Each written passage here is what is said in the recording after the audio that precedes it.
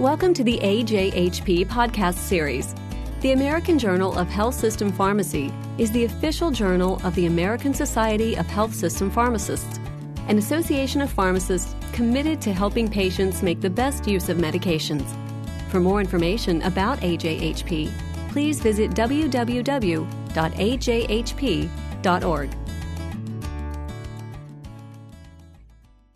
This is William Zellmer, contributing editor of the American Journal of Health System Pharmacy, speaking with Angela Maldonado, who is a clinical transplant specialist at Providence Sacred Heart Medical Center and Children's Hospital with the kidney transplant program there in Spokane, Washington, and also assistant professor at the College of Pharmacy in Spokane, Washington State University.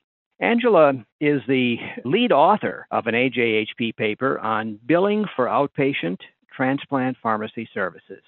Angela, let's start by having you just talk a bit about the practice setting that you describe in this paper and the service that is provided to kidney transplant patients. Well, the practice setting described in the paper went over a little bit about inpatient duties, but focused mainly on outpatient kidney transplant services. At Sacred Heart, we have both a heart and kidney transplant program, and the paper just focuses on the kidney transplant outpatient billing aspect. And how long has this program been in place? It's been in place since the fall of 2008, so about 3 years. And how is it staffed from a pharmacy standpoint? We have 2 pharmacists that work on a 2-person model where one pharmacist works up on the clinical floor with patients, while the other pharmacist is doing dispensing or order entry. At the end of 2 weeks, the partners switch.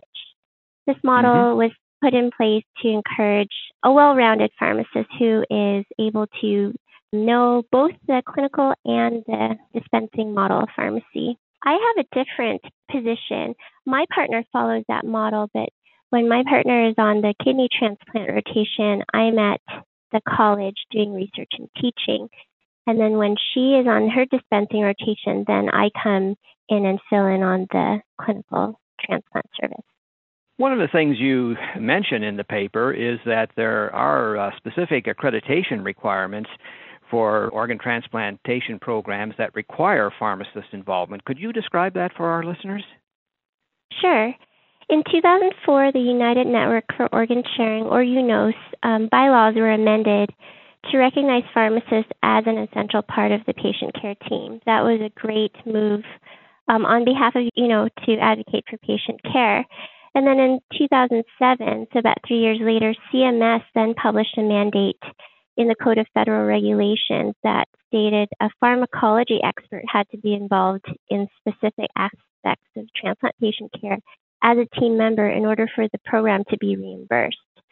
That made us really happy as pharmacists because it did provide job security for us, but more importantly, it was a move to improve patient care by adding a pharmacist or a pharmacology expert, as they state, as part of the multidisciplinary care team. So you would be hard-pressed to find a program nowadays that does not have a pharmacist involved. What kind of special training have you and your colleagues received in organ transplantation to qualify you for serving patients in this program? That's a really timely question. Just a few months ago, there was a white paper published in the American Journal of Transplantation outlining the education and the training, as well as job descriptions of the transplant pharmacists. Most of pharmacists working in solid organ transplantation have completed at least PGY1 or postgraduate year 1 residency. A good majority of the pharmacists have gone on to do specialized PGY2 or fellowship in transplantation as well. Although currently it's not mandated that transplant pharmacists need to have this training, I think we're moving towards that. With CMS requiring a pharmacist to be on every transplant team, there's not very many PGY2 transplant-trained pharmacists out there. So you will have pharmacists that don't have that background, but I think moving forward in the future, you will have a lot of pharmacists specially trained in transplantation. Very interesting. Well, your paper focuses on billing for outpatient transplant pharmacy services specifically, and as I understand it, this billing system at Providence was established before you were hired for your position. Is that correct? That is correct. And it involves facility fee billing. Could you explain that to our listeners, exactly what that is?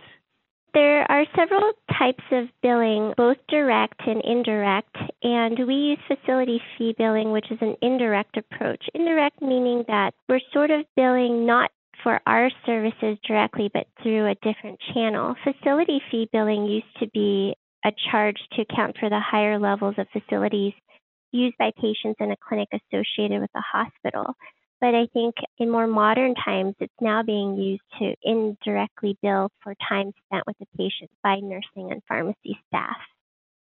And then within your institution, you've also established different billing levels, different levels of services. Could you explain that for us?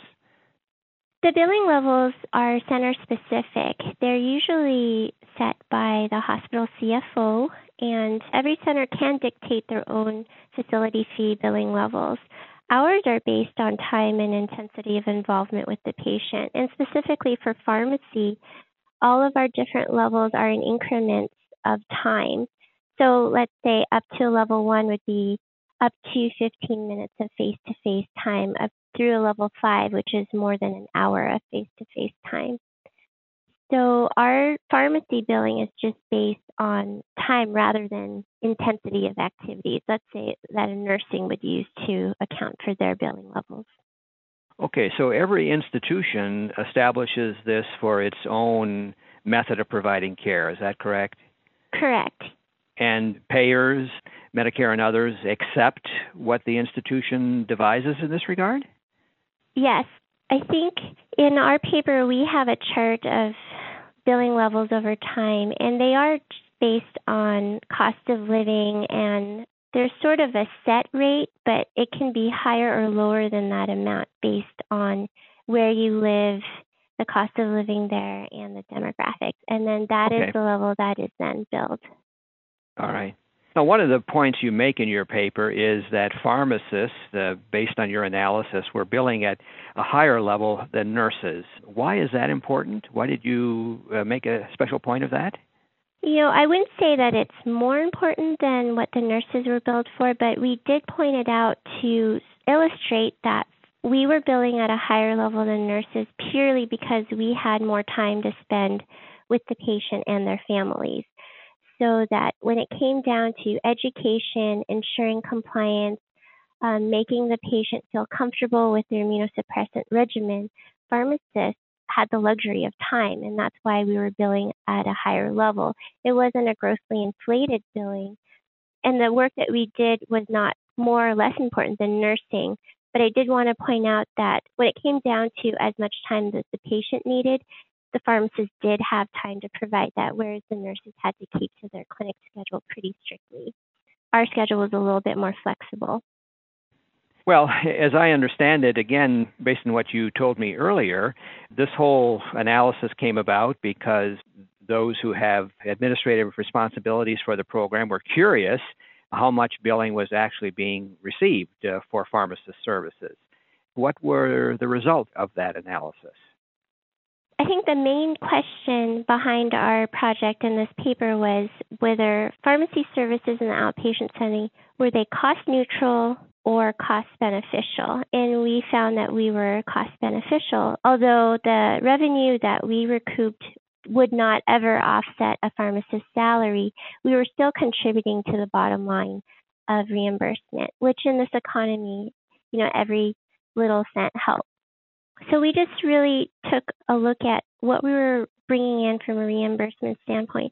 It was also a jumping off point to begin to look at outcomes from pharmacy services in the transplant program overall.